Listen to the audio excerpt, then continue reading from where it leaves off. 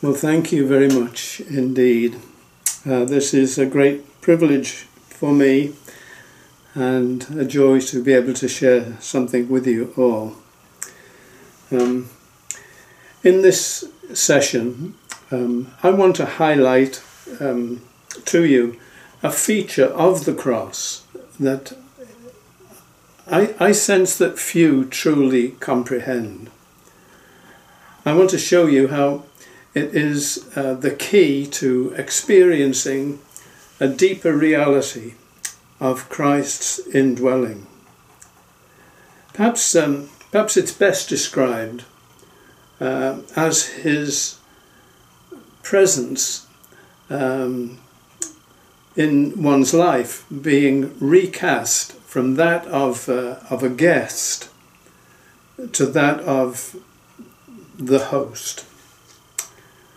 And frankly, I believe that failure to truly discover this and experience this in our lives is to suffer an immeasurable loss as we journey on through in this world. Father, I pray that you will aid me to share this, Lord, that is your business, it's your word, and it's entirely for you to speak it and to minister it and to enact it. And I pray, Father, that you will move upon the lives of those who are listening and enable them to have ears to hear and a heart and a will that is ready to respond to what you say. For your name's sake, I pray, Lord Jesus. Amen. Amen. The subject of the cross is the central message of the entire Bible. It stands, as it were, between the two testaments, the two covenants. The cross casts a long shadow back through the Old Testament period, and you will know this from your own reading of Scripture. But the cross is symbolized in so many different ways, in so many different situations that are accounted in the Old Testament. I'm thinking, just for a few examples, I'm thinking of the tree of life in the Garden of Eden. I'm thinking of the serpent's fatal wound that is referred to. I'm thinking of man's nakedness being covered as the result of bloodshed.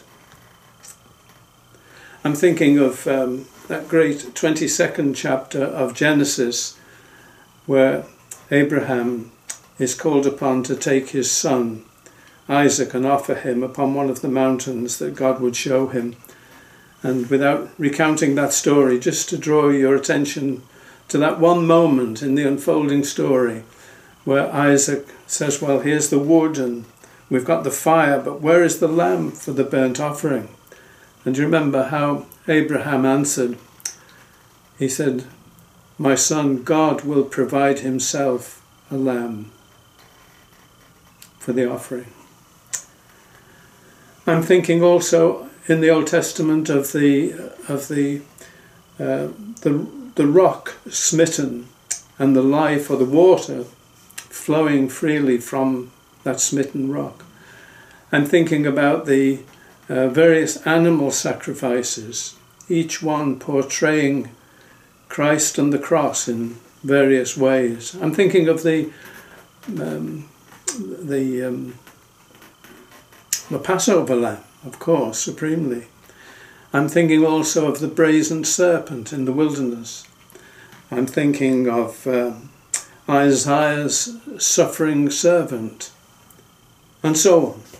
The cross casts its shadow clear and crisp over the centuries back through the Old Testament period.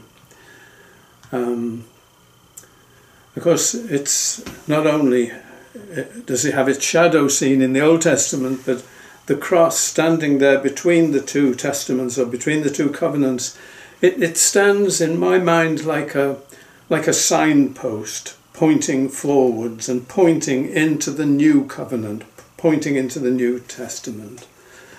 But even more specifically, the cross standing in that particular position presents the key that opens the way for men and women to know and to experience the mystery which Paul says was hidden from the ages, which is, he went on to say, Christ in you, the hope of glory. To set the scene for where I want to go, perhaps we could consider just briefly the event of the cross. So much could and should and needs to be said about it, but let me just be quite brief in just a few remarks here.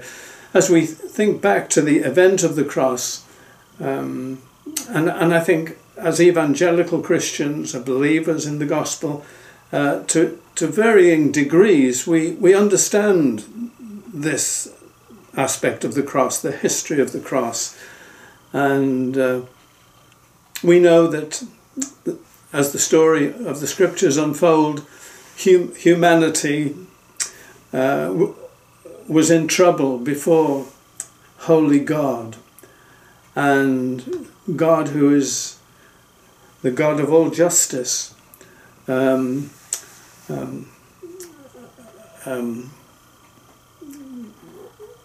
would demand a payment to be made. I'm wondering just which words to choose to abbreviate these thoughts. But the payment that he required to be paid to restore that fellowship and to bring in all that he had in his heart for men and women would be a payment that would be impossible for any man or any woman to pay. You know, redemption at its root is a legal issue, and justice has no place for mercy. But in the unfolding of God's great heart and his eternal purpose, mercy was introduced into the equation, as I might refer to it, when another, a capital A, you can capitalize every letter in the word, when another came and paid our debt. And the payment that he made was such that it completely and fully satisfied the righteousness of God. And we know that at the cross of Calvary, the power of Satan, the power of the devil, was destroyed. But let's remind ourselves that Calvary was not it was not a war zone. It wasn't a setting where there was a hand-to-hand conflict between the Lord Jesus and the devil. That didn't take place there. And while we can only imagine the fierceness of the satanic opposition that would come against or came across toward the man on the central cross on that occasion, nevertheless, the actual thing that was taking place, the actual event, was not a scene or a zone of combat rather, but it was. I've never heard anyone say this before, but it was, as it were, more like the finance department of a law court. In other words, it was the place where a transcendent debt was paid.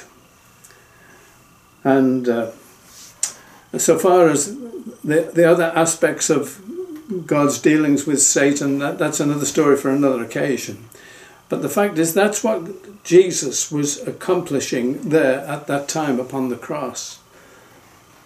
And he paid, as I have already said, that debt that we cannot begin to estimate or understand. It was indeed transcendent, and he paid it. He paid it fully and completely. And in doing so, of course, we know that he fulfilled as the antitype the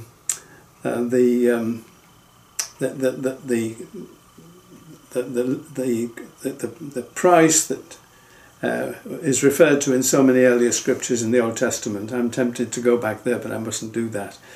But as the result of that legal act, and it being a total and utter success upon the cross, Jesus destroyed the power of the devil. That's the wonderful thing, and created a just and a righteous basis for God to liberate those who were captives in the devil's kingdom.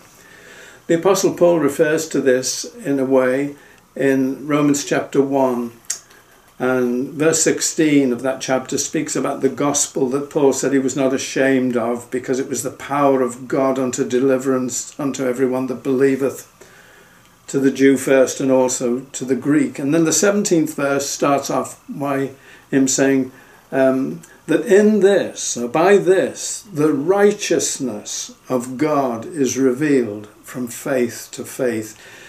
To put it into different words, what Jesus accomplished at the cross was done with such attention to the legal detail, as it were, that there would never be an opportunity where God could be justifiably accused of acting in a manner that was inconsistent with his justice and with his righteousness. Amen. And you can read some more about that in Colossians chapter 1 and I believe verse 20 for another occasion. But the fact of the matter is, in the mind of God, one man had opened the door to Satan, to the whole human race. And again, in the mind and heart of God, there had to be a second man who would close that door and restore the situation. And frankly, I don't know that anyone expressed this that I'm trying to describe here more perfectly than Charles Wesley himself. Who else? In one of the verses of a great hymn, he says, "'Tis finished, all the debt is paid, justice divine is satisfied, the grand and full atonement made, God for a guilty world has died." Amen. That's an aspect of the cross and that which took place at the cross, which at least sets a basis for us in our thinking here in this session. But let's just pause for a moment. It will appear that I'm digressing, but I'm going to the words of the Apostle Paul, excuse me, where in the 5th chapter of Galatians, verse 11, we find this phrase, the offence of the cross. And if I'm just isolating that phrase for a moment here, the offence of the cross. And when I was rereading it just a day or so ago, the thought that rose in my own heart was very spontaneous. It wasn't a thought through thing, but I remember this occurring to me. What could possibly be offensive about this transcendent enactment of the grace of God? What could be offensive about it?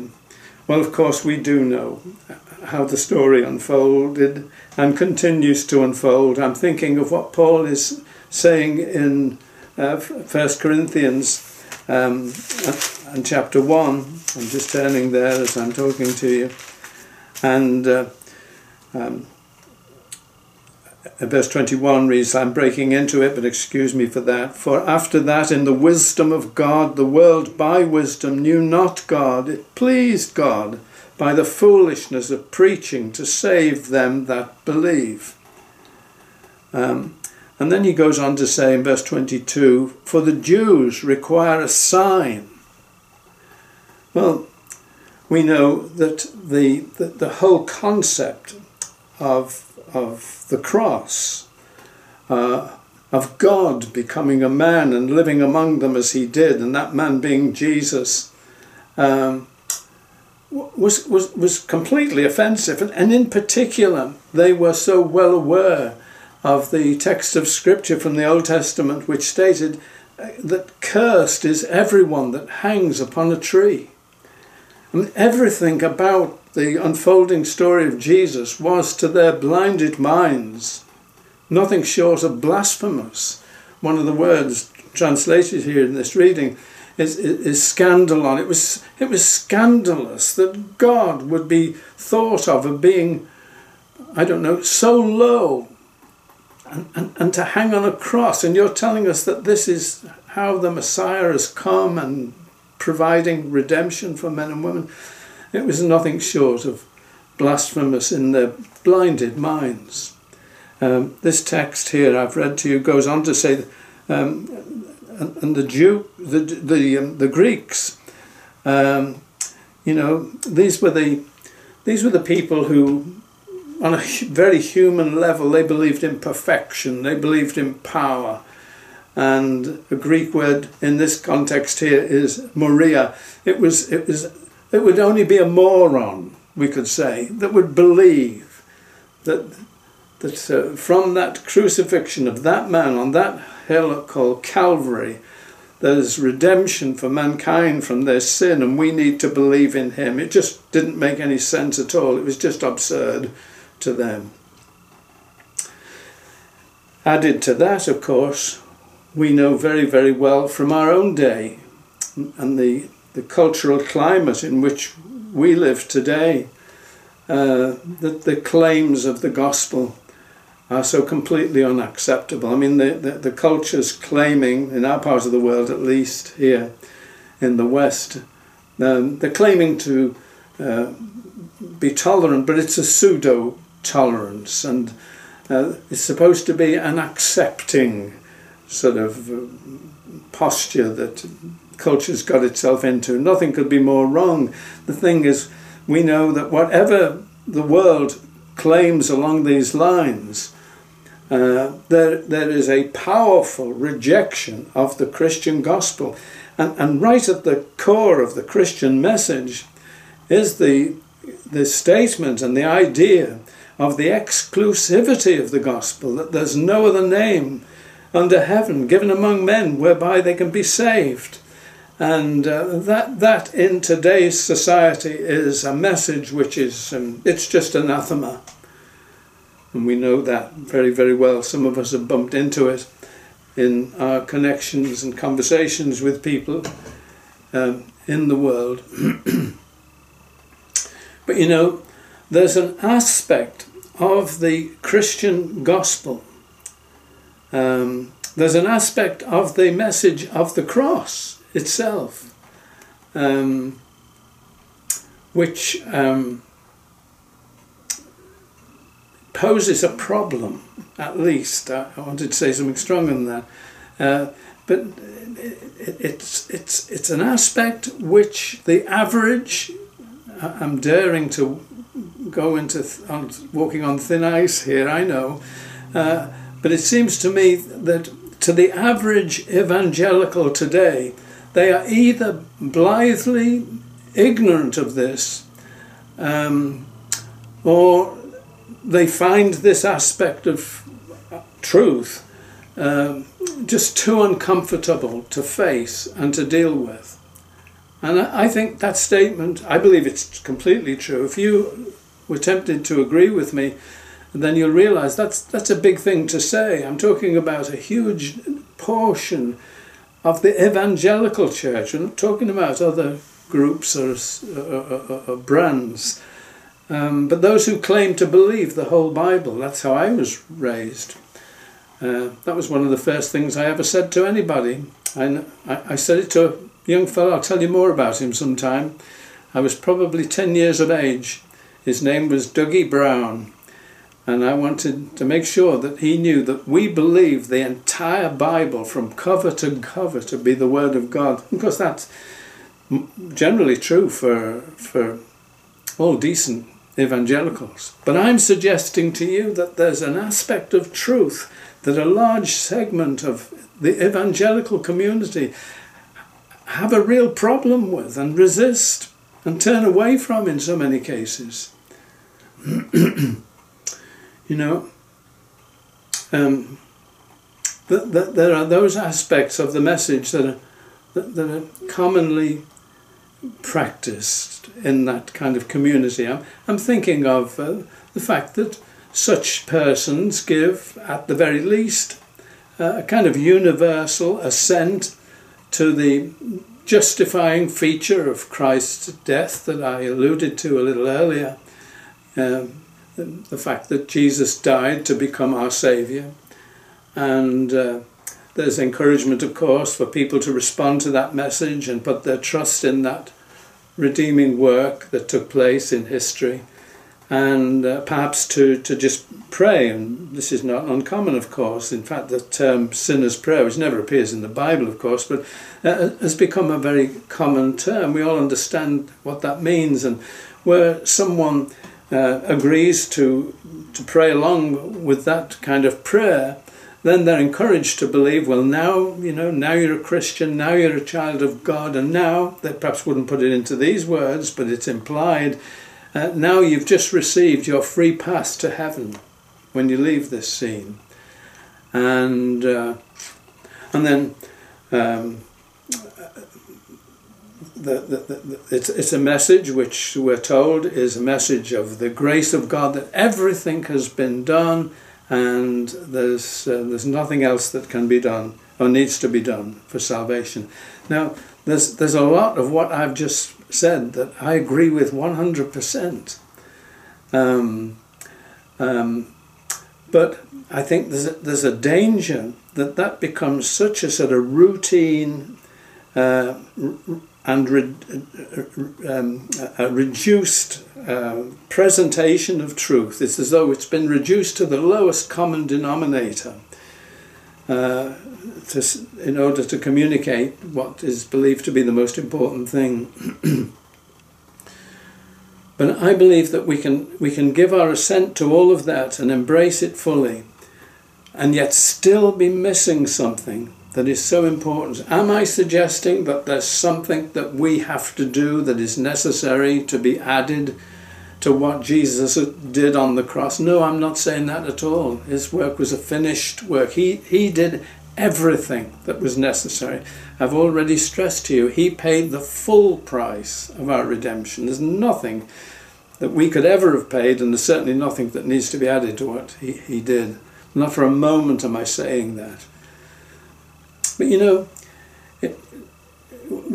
we use the expression commonly, and we got some scriptural basis for it, of course, that we're saved by faith. We're saved by putting our trust, our whole trust, in that work of the cross, which a preacher, in one way or in one form or another, where someone has informed us about.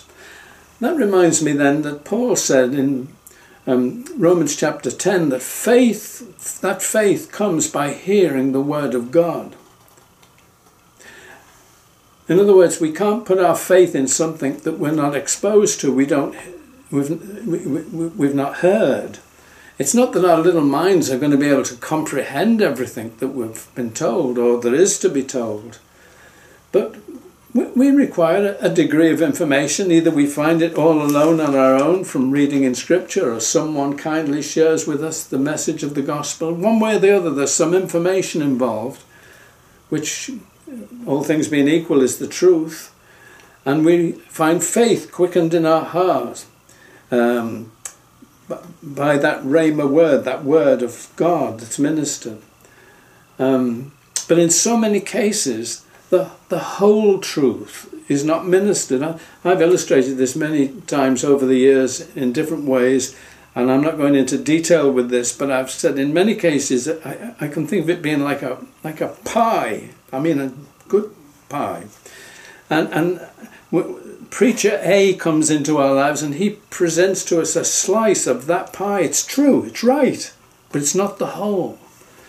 And in many cases, there's a preacher B and a preacher C and so on. Who knows? We won't go down that road. But the fact is, we need that the Holy Spirit, in one way or another, increases our understanding of what God has made possible through that complete redemptive work of Christ. And only then are we able to find faith quickened in our hearts by that word of truth, and then are we able to exercise it and as a result experience it. And I hope and pray to God that, and I said this at the outset, that I'm able to just highlight to your understanding something that, whether you've heard it and you've backed away from it, or whether you've never heard it before, or whether you've just put it to one side for the time being, I don't know. I don't know what goes on in your life. But but I pray that God will enlarge your understanding and your heart toward that which God has made possible for us. Let me remind you again that God's purpose, and that this could be analysed more than I am doing at the moment, but God's purpose in Jesus coming and him paying that price at the cross, it has a potential that reaches out into eternity. I know that. I know it well. But in this time of my life here, in your life here, I can say to you that his purpose is to redeem you to himself, with a view that Christ might live in you. The Apostle Paul in Galatians chapter 1,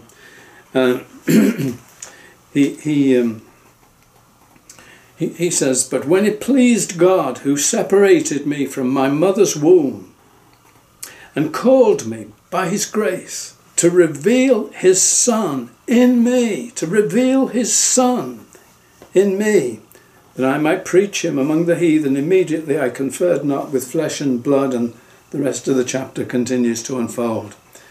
Amen. You know, I was raised in Sunday school.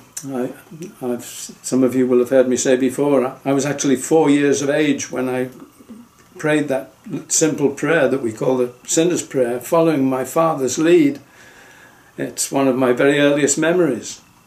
And I wrote something in the front of a Bible I had at that point, which I don't have anymore, but it was to the effect that I was saved on that particular date and that time. And in those days, I can still see my uncle in the assembly that we went to, and he's still alive today, but he's very old. But he has always played his accordion, and I can still remember him playing on his accordion. That chorus, some of you will know, "Since Jesus came into my heart." And I can repeat it all, but I won't do that. But we, in our efforts to simplify truth, as my father sought to do so to me, and my uncle did to the youth group that he was leading in those days, we select what are determined or believed to be the sort of the basic essential feature or features. But there's more.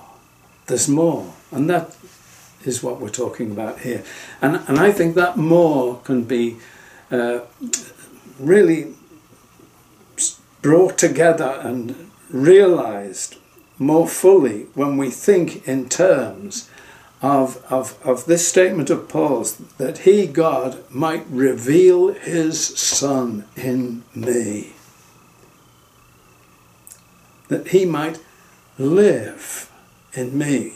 So very well, Jesus lives in my heart. We can say it so trite, in a trite way, but what's this mean, that he might live in me? Well, we understand, at least we're giving assent to that and saying, yeah, well, we believe that, certainly. But here, right here, lies, I think, a sticking point that frankly, I think few really want to hear, and even less deal with. And I think, frankly, it's at this point where someone teaching the gospel as truly and faithfully as we can discover it in Scripture will tend to lose his or her audience. You know, I know myself that if I keep preaching what I'm sharing with you today, I'll never be a popular YouTube preacher. I know that.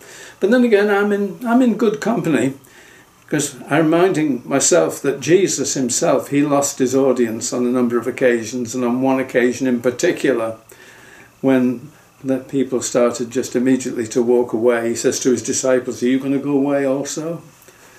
I've already quoted Paul writing to the Galatians, and he said, if this and this take place, then, or as a product of it, he said, the offence of the gospel will cease.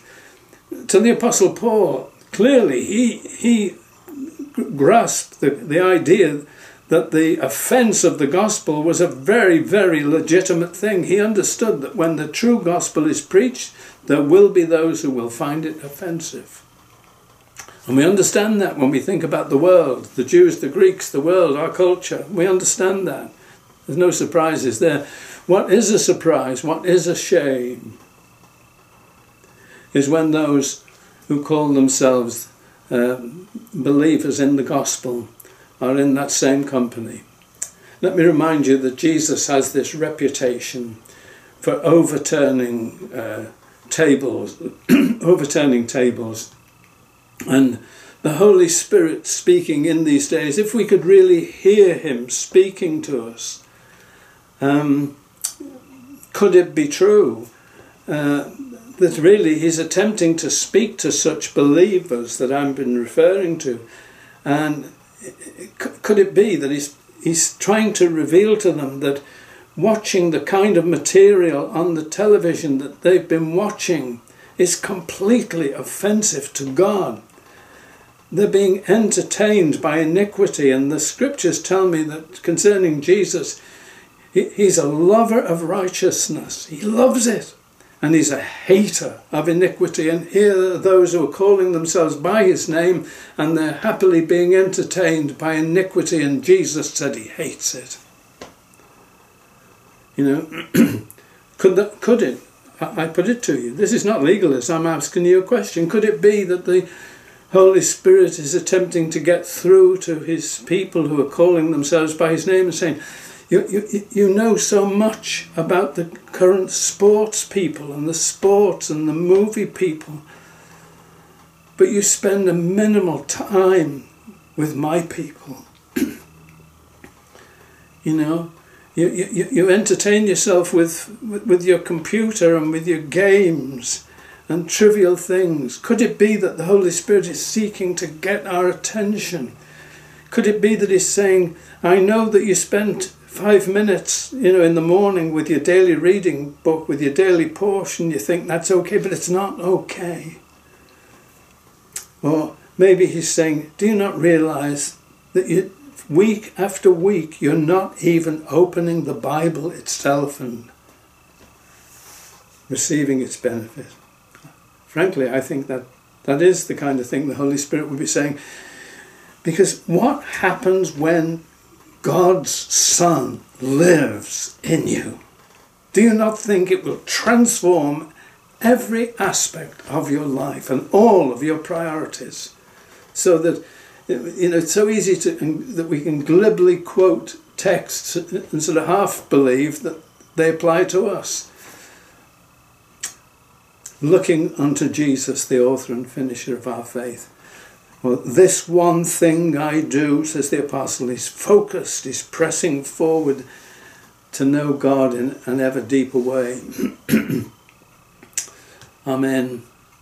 You know, the redemptive power of the cross of history is, as we do know, the key to our acceptance by Holy God. We also know, if we're faithfully reading the text, we know that the scriptures teach that when Christ died, we died as believers in him. What does that mean? Well, it means, if all things are being done properly, it means that I die then to my Adamic heritage. The record that places me in opposition to God and at odds with God. And that, as we've been seeing already, when Jesus died on the cross, he dealt with this. It was, if you like it, what Jesus accomplished on the cross was kind of a technical atonement whereby men could be justified and brought into acceptance by God. We understand that. But think of this.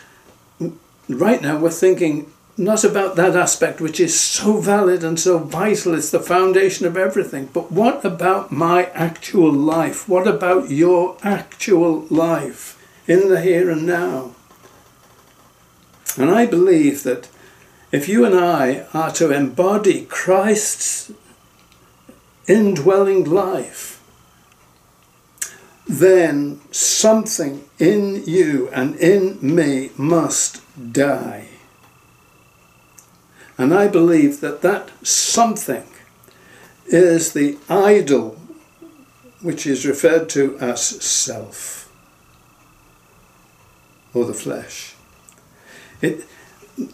It's that aspect of our being that we've inherited through our first birth that needs to be impacted by the power of the cross.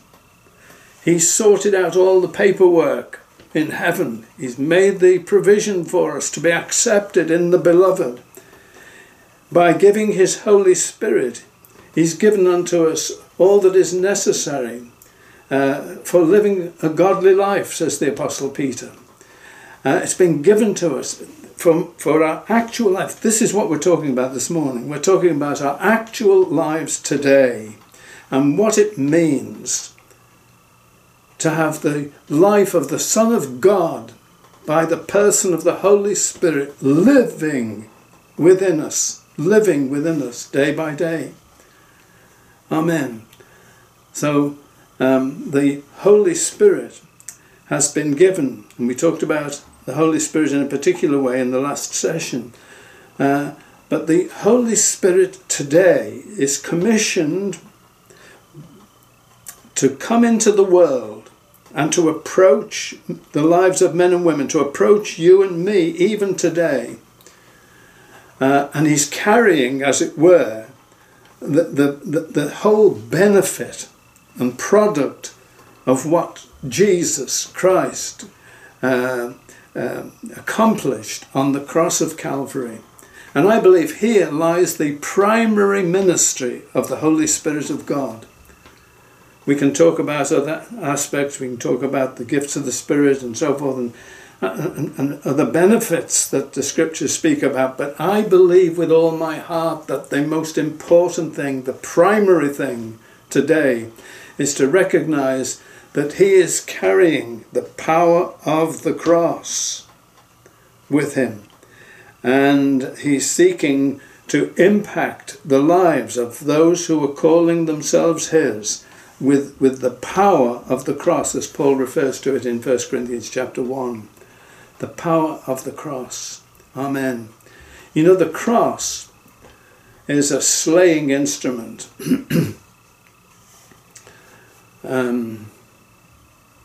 I heard someone on one occasion say, and please don't go too far down this road, please.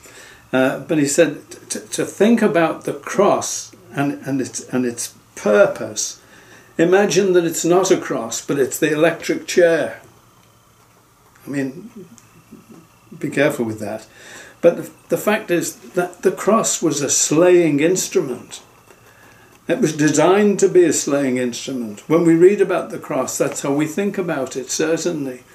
And what we're learning here is that God's intent is that via the person of the Holy Spirit touching your life and mine and speaking to you and me today, his primary purpose is to impact each of our lives afresh with the power of this slaying instrument, the cross, which is directly linked from and the result of what took place on the central cross of Calvary those years ago. And his plan is to apply this principle of death to our fallen nature, to our self-life, that aspect of us that must die in order for the life of the Son of God to shine through our lives and find the expression in our lives that God intends it to have. And this is not going to be a once-in-a-moment experience. This is how we're to live, because his plan is, having provided the provision to slay the old Adam in us, is to maintain that posture of death in order that the freshness of the life may be manifest continually in our beings. Amen. Paul talks about this in different terms when he's talking about the flesh and the spirit, but we've digressed to go there in this session, but that's exactly the same thing. Amen. Now then, although we've touched it already, let me emphasize this, that as we embrace that work of the Spirit of God, this power of the cross, this slaying instrument, we discover something else that's wonderful, and that is this, that this vehicle of slaying, it contains in itself a life-giving power. The slaying power somehow is able to birth in us new life. Amen.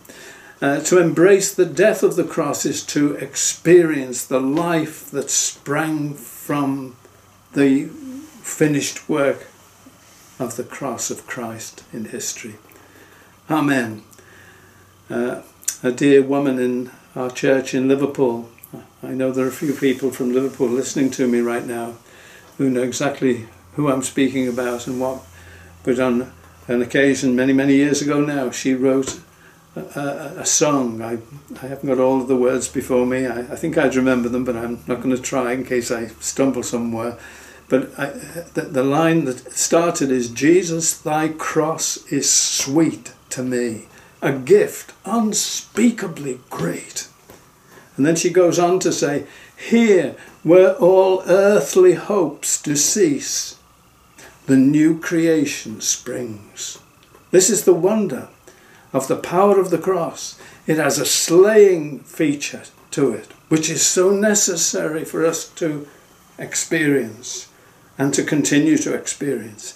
But thanks be to God, it also carries this life feature.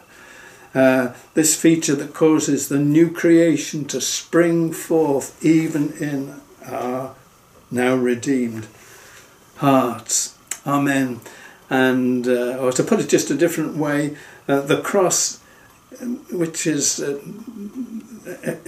it's the key to this death that God has ordained us to experience, is also that which gives birth to the mystery which has been hidden from the ages and dispensations, which is Christ in you, the hope of glory. Amen. This just highlights a common principle to us. Remember, Jesus in his teaching, he said, "Except the corn of wheat falls into the ground and dies, it abides alone. But if it dies, it brings forth much fruit." Amen. The demand is for the death factor to work.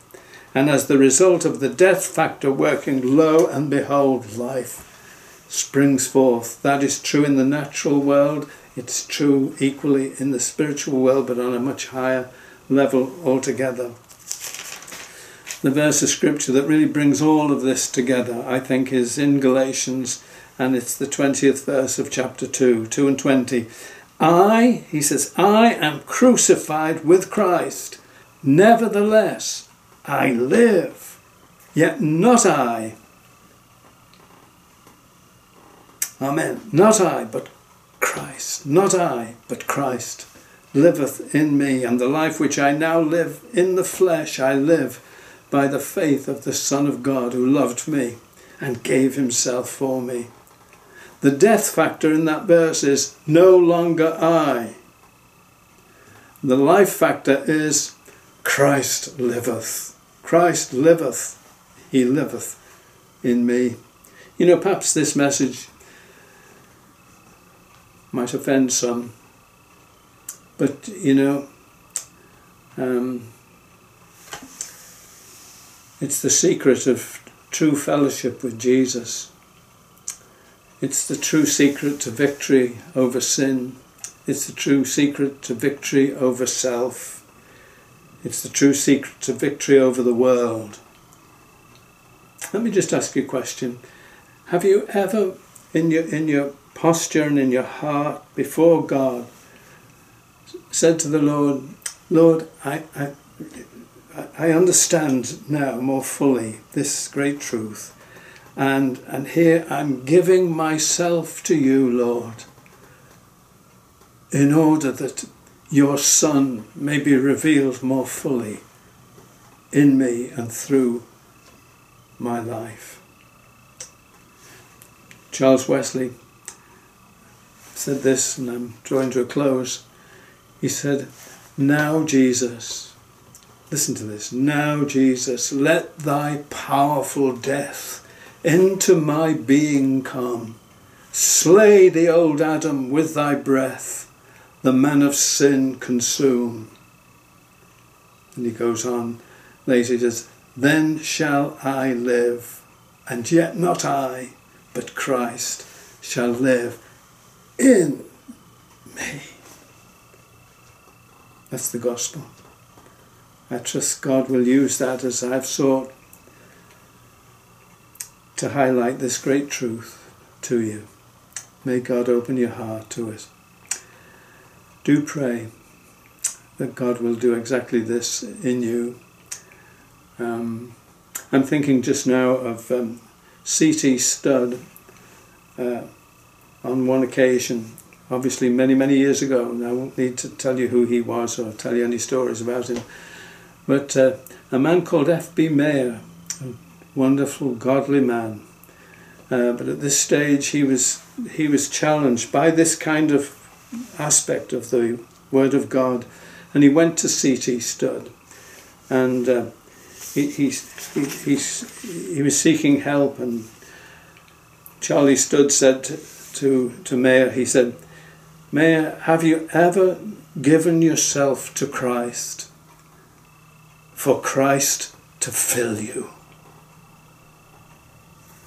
And he said, no, I haven't. And he went home with that. But then God illuminated that truth and that challenge to his heart, and he did exactly that. May that be true in your life, whoever you are. You know, can I just say, if this that I've shared with you has been helpful, maybe you'll want to visit our website, which is mackenziefellowship.com, or the YouTube channel, Turn to the Scriptures with Fred Tomlinson. If you go there, do press the subscribe button or whatever it's called. It just lets us know that we're journeying together, we're not alone, and that's a blessing for us, certainly. I hope all this is a blessing for you also. So God bless you. Amen.